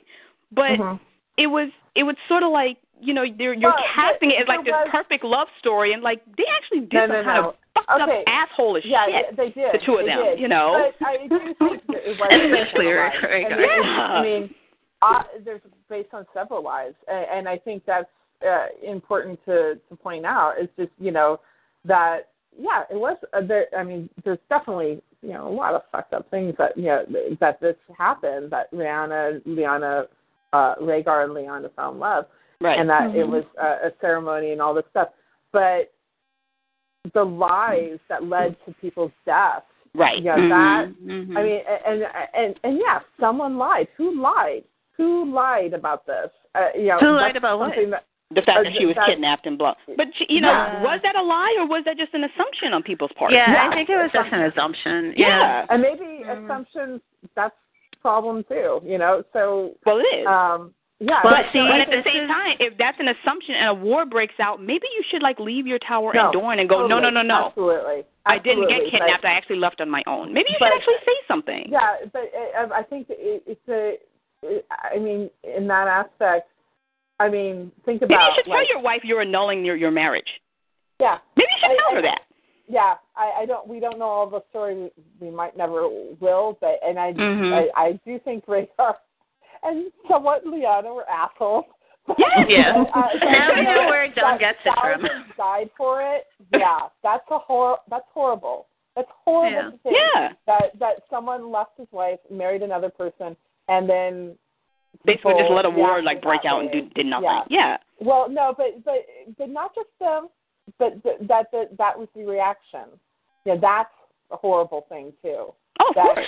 That you know, that whatever, you know, the lie, whatever, that someone, and it could have been so, I don't know, maybe they went on the basis that, you know, that this horrible thing happened, and whether that was instigated by a true lie or just an assumption, you know, that well, no one, you know, said, oh, wait a second, let's figure this out.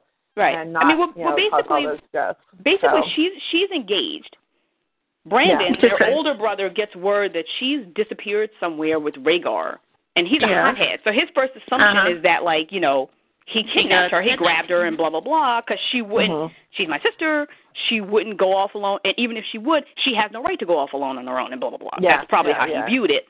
So, like, she kidnapped her, he goes down to confront Ares, gets himself arrested, and that's how all that shit starts. So there was no real time for any, because that's what I'm saying, it's based on more than that. He executes him, he executes their dad, he asks for Robert and Ned's head, and Jon Arryn raised his banners, and that's how the war got started. You know, so that's what I'm saying. It's like there really wasn't enough time for them to do anything. Like at one point, would they emerge from Dorne, from the tower, and be like, I mean, the war's been going on almost a year by the time Rhaegar sort of decided to pop his head back up. The patriarchal thing is that this, you know, that all these people feeling that this one woman belonged to them. Right. Is what caused this war. This and that's war. Horrible. Right. That, like, it is. Robert thought she belonged to him. Brandon thought she belonged to her family. You know, it's just. And the Mad King was just mad. And it's classic Helen of Troy. Like, exactly. Definitely They definitely borrowed that archetype. Yeah, exactly. So, interesting. Okay, so what does the Night King want? I don't know. I mean, and I'm wondering, like, if he, like, clearly in the show, he's just all bad. He's just pure villain. There's like no gray to him whatsoever. I'm not so sure they're all gray. They're all, you know, just dark in the book. He wants a hug. I know. He just needs a hug. He needs a wife, I think. He needs to get laid. or something. Because you see there's no, like, female White Walkers, so, like, maybe we just need to get you laid, maybe you'll relax. Yeah, no. Well, but there was a legend that there was a Night's King, with a Night's King, yes. Yeah, so he just needs to find a woman. Yeah. Right, he just needs to get laid. You're up. Just take one of the female babies and turn them into a White Walker, and then you'll be good. Maybe that's what they stopped doing, is like sending up, maidens to service him or whatever. Yeah, sort of like how Varys in the book used to do. He used to just be out in the woods, and like in order for him to like not attack the villages, they had to like send their daughters or whatever to him in the woods or whatever, like in a prologue of A Dance with Dragons. So maybe it was sort of like that. Yeah. You had to like send your daughters up to like because that wall wasn't always up. And then I'm still sort of trying to figure out, because like the children created them, I guess, in the war with the first men, and then I guess they just sort of spun out of control, and the children couldn't control them anymore, and that's sort of how they. I think that's probably what's happened. And like, they're just like, I mean, it's you basically created sort of an atomic bomb, and then you don't know how to, it sort of just went and did its own thing. The sort of like, and Barrick on January was talking about it, like, death is the first and the last enemy. Right. Night King is death, and it's just sort of the embodiment of it, and he's coming for everyone and everything. Right. It's sort of personification of the inevitable, maybe that is the death god that, Yeah, because you're all going to die. It's just a matter of I say when you're going to die, type of thing. So then he'd have nothing to do. He'll be sad. Yeah, I know, right? Yeah, I was going to say, now, what are you going to do once all of Westeros is dead? If your wife can't swim, if your wife can't swim, what are you doing? Fly, my pretties, fly. Oh my God. I don't even entirely buy what is Viserion going to fly the army over one by one with the holes in his wings that he's flying with? No. He's going to freeze the ocean eventually, right? Come on. What? Exactly. This is what I was thinking. Yeah, they're going to freeze the ocean, walk over to God. Yeah. Let's just freeze the Narrow Sea and all the oceans and everything, and we'll just walk over to Essos, and everything will be great. They're going to get it all. They want it all. They're like, that. Because I'm wondering, like, okay, they're clearly bringing winter, and it's now snowing in King's Landing, finally, thank God. And granted, Dorne on the show doesn't exist, but how do you handle winter in Dorne? Can't everybody just run to Dorne? It's a fucking desert. Yeah. It snows occasionally in the desert, but, like, They're lying. Are they that powerful that they're basically just going to bring winter to the desert? I mean, I guess so. Oh, yeah. It's going everywhere, man. Yeah. It's an ice age. Yeah, it's like it's a mini ice age. Yeah. So, that'll work. Yeah. So, definitely it's going to go everywhere when he wins. When he wins, he's going to say... So at this point, I'm kind of rooting for him because I'm like, dude, just kill everybody. At this point. I've never been at that point in the show. I've been that point several times in The Walking Dead, but I've never been at the point for the zombies. The zombies to win, So, okay. Prediction. But it is hard to go. Oh, just one last thing before we jump on that. Like, it is sort of hard to unpack what his motivations are. And then, it goes back to the whole book versus TV show. Did they do something on the show that has made he's not even a character. He's not even a character in the book. Oh, it's not? Yeah. No. Yeah, it's just the White Walkers. Right. They're a general group. They don't have a leader. And they're still very mysterious. Like, you've seen them maybe twice, maybe. Mm-hmm. Yeah. And so you sort of know, it's sort of this looming threat that you know is coming. I don't know what he wants. Yeah, we have no idea what they want. But they're not, that'll be revealed. I don't think in the books they're as black and white as they are in the show. Like in the show, they're just, basically we want to kill everybody and that's it. Whereas opposed to, I think there's a clear motivation for something in the book. No, I don't know what it is. Completely black and white in the show either, right? Because, obviously they're this runaway weapon, and I think it's going to be revealed somehow that, mankind they're doing this for a purpose. The First Men sort of let down their part of the bargain or something. So it ultimately sort of turns around on the people, at the end of the day, the fact that they didn't but it's like it's like a vengeful God coming, like, you're supposed to have done this, and now I'm going to strike down your temples and blah, blah, blah, because you didn't hold up your part of the bargain. That happening. Yeah. Okay. Yeah. But they don't talk, so how do you find that out? Visions. I think, not even visions. I think it's going to come from the people sort of realizing somehow, Samuel this is what we used to do. Discover a very convenient scroll. People in the show aren't very smart, though. So or maybe Bran will see something. So. Yeah. Anyway, predictions. So. Well, I think that the Night King will be defeated somehow. I don't know how. I mean, it seems pretty dire right now. Are we thinking that's happening early season 8 or late season 8? I think it's going to happen late. I think I think the political thing is going to be happening parallel to this. It's all going to be one mess, bunch of shit. So you're gonna have Danny and John like fighting, and then you are going to have these assholes come up the rear and try to decimate them too. It's going to be a shit show, right? It's just like and it's because people are going to continue to be stupid. They're going to like have their continual stupid political stuff, and it's going to kill people. It's going to kill a lot of people. Because they cannot. There are people that will not unite, and that will lead to a lot of more death. Because that's the real problem. I mean, it's like, how do you unite? It's gonna that is going to continue to be a problem throughout the season. Right. The unification of these these very different people. Right. So I think it's going to happen at the same time, and I think that's going to be kind of cool. I mean, and like I think that, if it's done right, but I think it could be. I think because these things don't go away just because you have to. It would make sense that they would, that you'd say, hey, this is really fucked up. We got to concentrate on this one thing, but people always do the stupid thing, So I think it's going to continue to happen. I think they're going to have to be dealing with this stuff on all sides. Well, one person we didn't talk about is Euron, for instance. Oh yeah. What do you guys envision him doing next season? I'm assuming he brings the Golden Company and then eventually dies. Basically. Yeah, he'll die. I think Theon will redeem himself and kill him. Yeah, basically. And hopefully, freeze Yara. If Yara ends up in control of the island. Yara is going to be hurt. She's going to be fucked up. Yeah. It's not going to be good. It might be too late. Yeah. I don't know.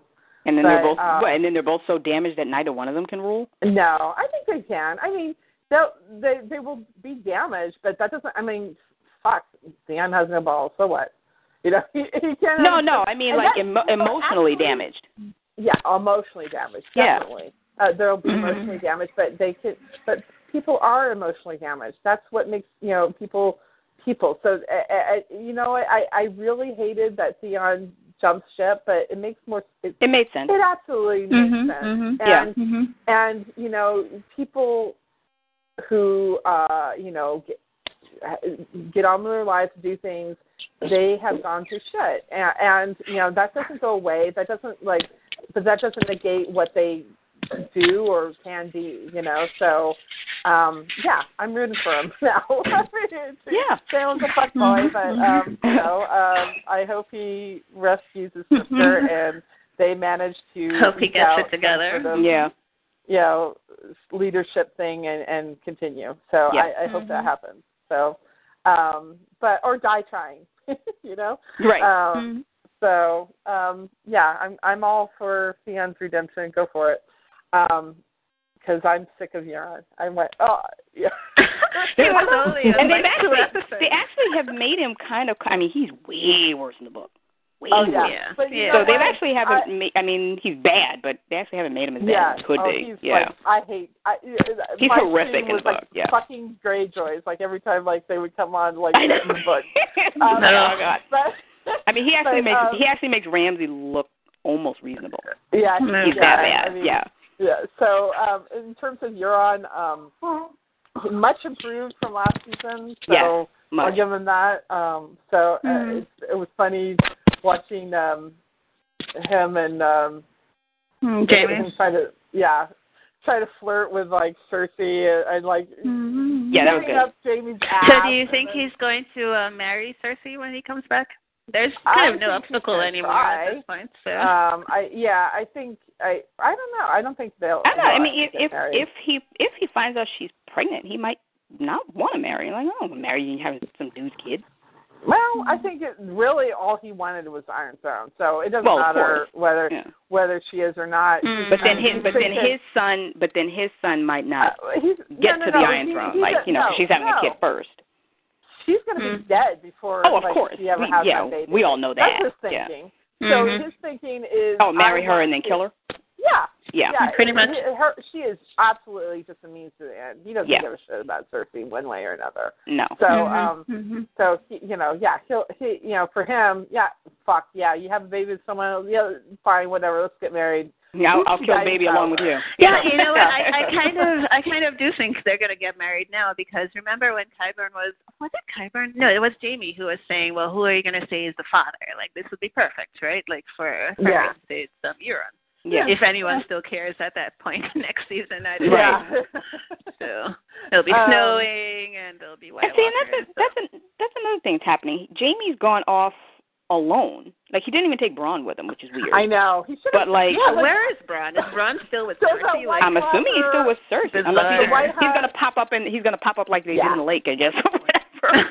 But like all of a sudden he'll just be on the road with him somewhere, He'll find him in the they met on the road or something, Because did Bronn basically say like I'm getting the hell out of here because there's too much shit happening? That would be the wise Bronn thing to do. Yeah. So I mean, he could basically say like, "Yeah, I heard you left, so I tracked you down." Yeah, he was hanging out with Pod, wasn't he? He went to go drink with Pod because he and Lena Headey can't be in a scene together. Yeah. It's in their contract. Yeah, they can't. It's in her contract. It's in her contract. They were dating at one point. Oh no!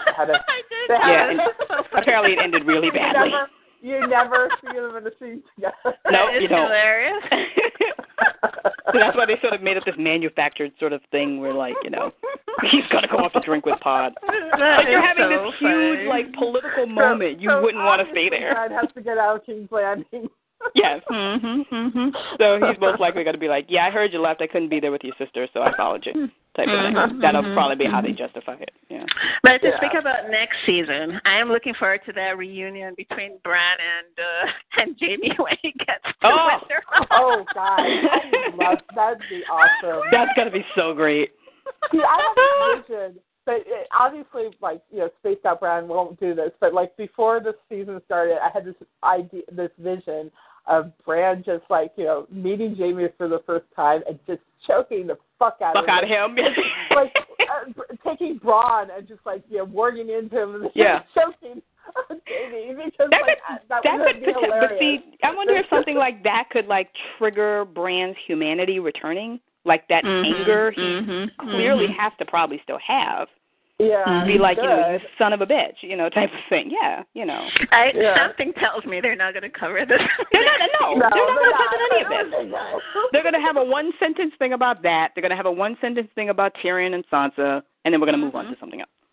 Yeah. No, you know what Bran's going to say? Like, everyone's going to think he forgot, and he'll just be like, oh, the things we do for love, and then there'll be that moment between him and Jamie. Jamie, and then, Yeah, and then we'll move on. And then we'll move on. Like nothing happened. I still have that dream that Bran chokes Jamie by warging. I hope so, but it's, it's unlikely. We'll see. But see, and that's another thing. Does Bran now know? I mean, maybe through the Hodor thing, he now realizes that it's not a good thing to like war people. Does he know that? I don't know. I don't know if he's learned that lesson. Yeah. That. God, I mean, he might know, but the reason why he did it, like, it was, he didn't just want to do it. Like, no, of course, I know that. Yeah. So he might have to do it again. Yeah. Yeah. It's like the. I mean, if anything, maybe to save himself, like he's somewhere and shit is happening, and like he has to work somebody to grab his body and keep going, you know. Mm-hmm. Oh, like I just got a horrible thing. What if he wargs it, like John dies again, and he wargs it? Oh God! Oh God! I don't want to. No, if John's dying, he's not dying until the very end. I don't think. I know. I just don't want to think about the baby dies. But I think he will, or I think he's gonna die. I think he's gonna die. I think he's gonna die. Yeah, I think just brace yourself. Yeah, I know. Because he's gonna die fighting with fighting the Night King. Yeah. I think that's going to be the final. That's going to be the final battle. And he's going to have to kill him, but he's going to have to die killing him. Yeah. I mean, it's definitely fatalistic in terms of like even what him and Derek were talking about, like why were we brought back? Obviously, you're brought back for an exclusionary reason, right? Like, right. You're going to serve your purpose, you're here for and then something. you're just going to go away. So, and like I'm wondering why they kept. Now I can't. Okay, do we think Tormund? I can't see Tormund dying like this. I know. I don't think so. I think he's still alive, and I think possibly Derek's still alive. I think they're still alive because I mean they made a point of showing the wall falling to like their right, where they were past the point of the wall falling. Exactly. So they, to me they probably survived. The army, they're up on top of the thing. The army walked past, and once the army's gone, then they probably come down. But like, I think that's what's going to happen. Yeah. But I think the bigger question is Tormund or Jaime. Who is Brienne going to pick? So it should be Tormund, Jaime. But really, it should be Jaime. No, I'm just kidding. I don't know. I would be happy with either one, honestly. Oh yeah. I love. Well, okay, I don't love Jaime, but if Jaime's getting back to his self, the self that was becoming, then okay. Yeah, I do think Brienne loves Jaime, and so I want what Brienne wants. Yeah. So she wants Jaime, then I'm good. Yeah, I hope she gets or at least a little measure of happiness before it all turns to shit. Yeah. He wasn't because he wasn't doing a lot of those things while she was around. He basically regressed when she left. Oh yeah. She wasn't around to be that positive influence on him. So a lot of the shit he did for Cersei, she didn't see. So to her, he's still that person who was growing and learning and blah, blah, because that's who he was becoming while he was with her. So if he's becoming that person again, which he, looks like he may be, then, she might be, then her Jaime is back, and if she wants he's not worthy. We're all good. And that's what I'm saying. Like, man, he's got a lot to make up to her, man. I love Tormund because he loves Brienne. That's so... He's so devoted. What do we even talk about? I don't know. They have absolutely nothing in common. Where would they even live? Like, They would have a baby. Up there. Can you imagine her trying to take him to Tarth? Can you imagine? Hi, Dad. This is my wildling husband. No, you know what? Her dad's cool, so I think he would be okay with that if she ever decides to go that way. Because her dad's awesome. I know. I want to meet her dad. Her dad sounds really cool, guy. So do you I hope she's writing him from Winterfell, letting him know, like, I'm okay, Dad. I'm just at Winterfell, and blah, blah, blah. I miss Tormund and Jaime. I'm still alive. Don't worry. Yeah. Do you think we're going to see the Reeds again next season? I hope maybe. So. At least Mira. So. Mira. Because I'm thinking they're going to make it past. I'm thinking they're going to make it past the neck. That's true. Yeah. So they would have to, I read somewhere that, the script treatment or whatever of Mira. Basically, Mira was saying, this is her last thing. So. Oh, really? That sucks. Yeah. Wow. Yeah. That really sucks. It's very anticlimactic. So. That is. Yeah. Yeah. I don't know if it's, true. I mean, there's so many things that they're going to have to wrap up this season, but. I mean, we also have to find. Awful. Another thing is that cryptic statement from Melisandre saying no, I'm coming back to Westeros because you and I both have to die in die here. Yeah. So let's talk about Mel. Okay, she's Mel's definitely coming back. She's going there for a reason. I'm wondering. She's going to Volantis for a reason. Yeah. Is she getting more red priests? Maybe. Yeah, maybe. Lord knows we need them. For God's sake, yes. Clearly. I know. Maybe they can resurrect John again. God, the final time. We need the Deus Ex Machina. Come on. Yeah. Maybe she's getting a whole bunch of them to like produce some shadow babies to like, kill the Night King. That's actually a great idea. It's like it's kind of hard for you to kill something you can't really touch, isn't it? So I mean, yeah, she's going there for a purpose. I mean, I think she was pregnant when they were filming this, so it's probably why we didn't see her much. But although I didn't know what she would do this season. Yeah. Except sort of lurk around on Dragonstone. It makes sense that. I mean, I thought it was kind of intriguing, how she left it. So I mean, I'm glad that she was just, she did her thing this season and then left. And then peaced out, right? But I think knowing or wanting to, I'm really intrigued by what she's doing in Volantis. I want to know. So I think there's something that she's doing that will have some sort of impact. I mean, that's the only thing. I mean, because we know there's sort of like, well, we know, but the in-universe characters don't know that there's sort of already talk of like shit going on in Volantis. So there, it probably won't necessarily come as a surprise to like the Red Priest there, that they already know something's kind of coming. Yeah. So if she's going there to sort of recruit, it probably won't be that difficult because a lot of them sort of already know something's going on. Yeah. So they've been talking about this forever. So I mean, they have to have more of a role the last season because all the priestess have been talking about this. This is something that the whole religion has been focused on. The long night's coming. They're gonna definitely be involved in the last season. Yeah. So. I have a question for you, Corinne. Do you think, now with the Golden Company coming, are we getting John Connington? No. As sort of like a firmer, I can see the Rhaegar, blah, blah, blah. Rhaegar told me they got married, yada, yada. As sort of further proof of this?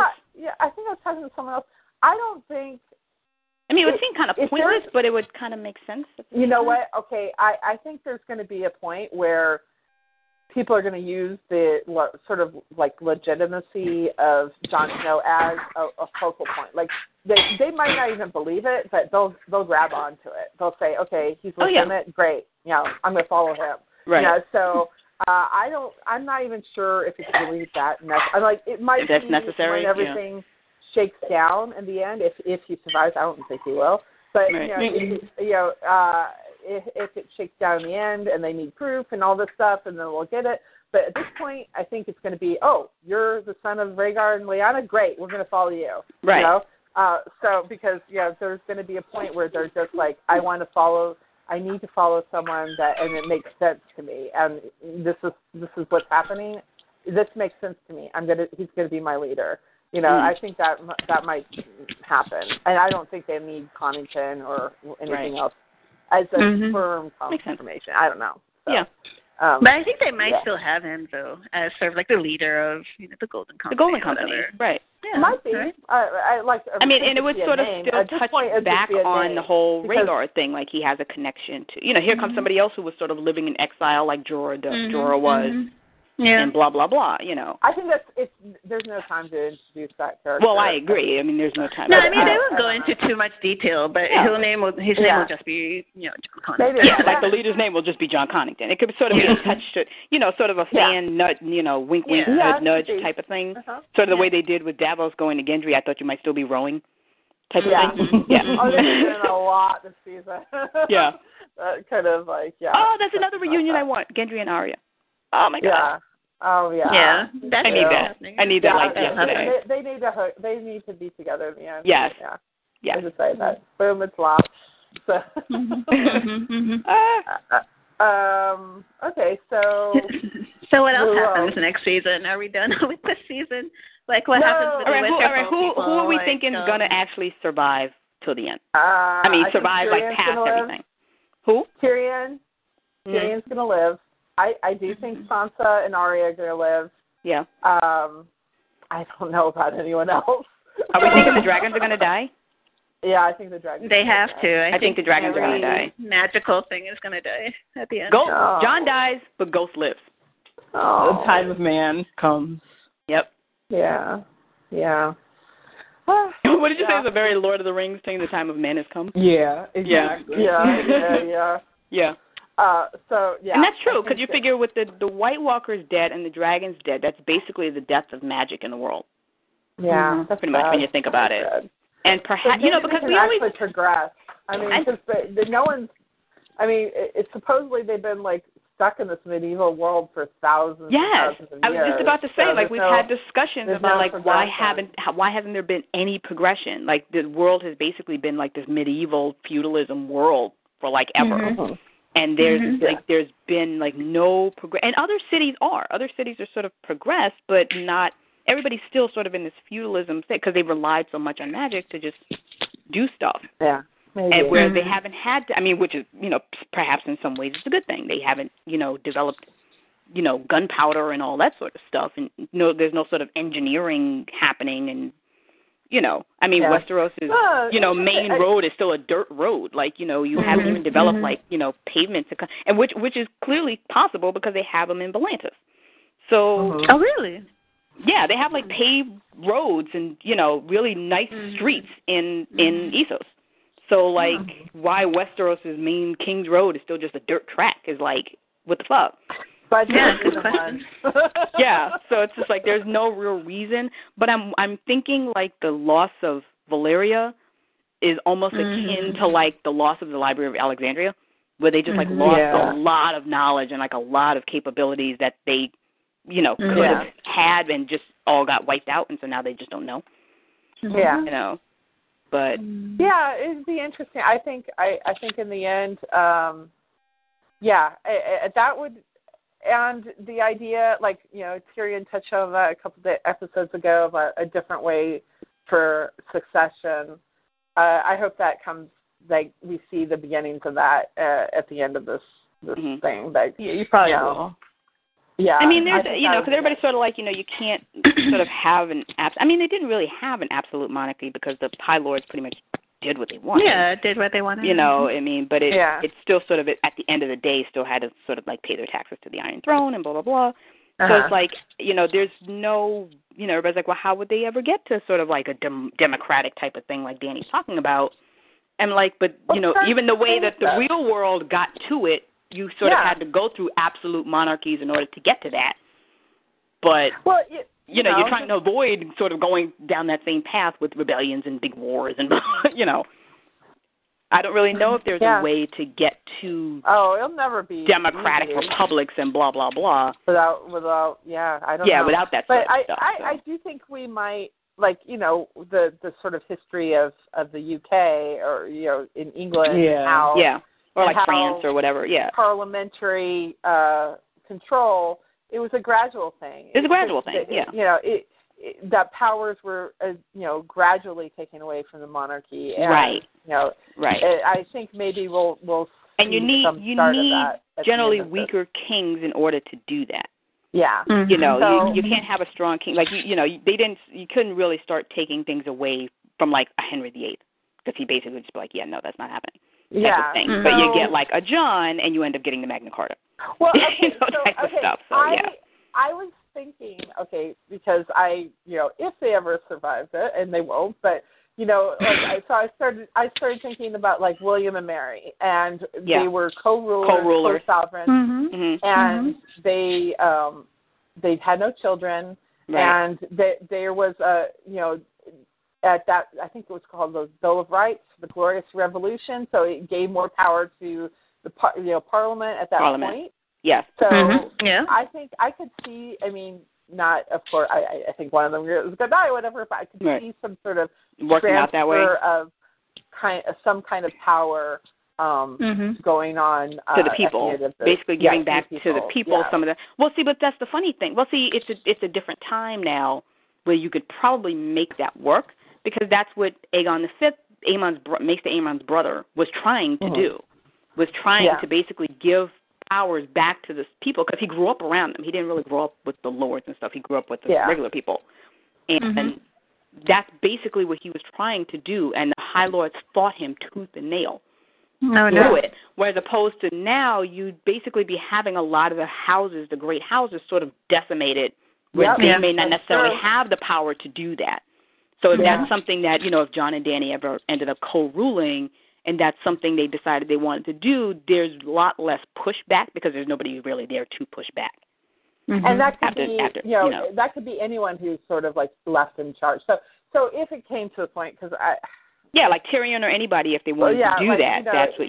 So if John and Danny die, I know they will, but if they both die and they leave behind an heir or whatever, they could have like Tyrion be a regent regent, but at the same time, working at those how to transfer that power.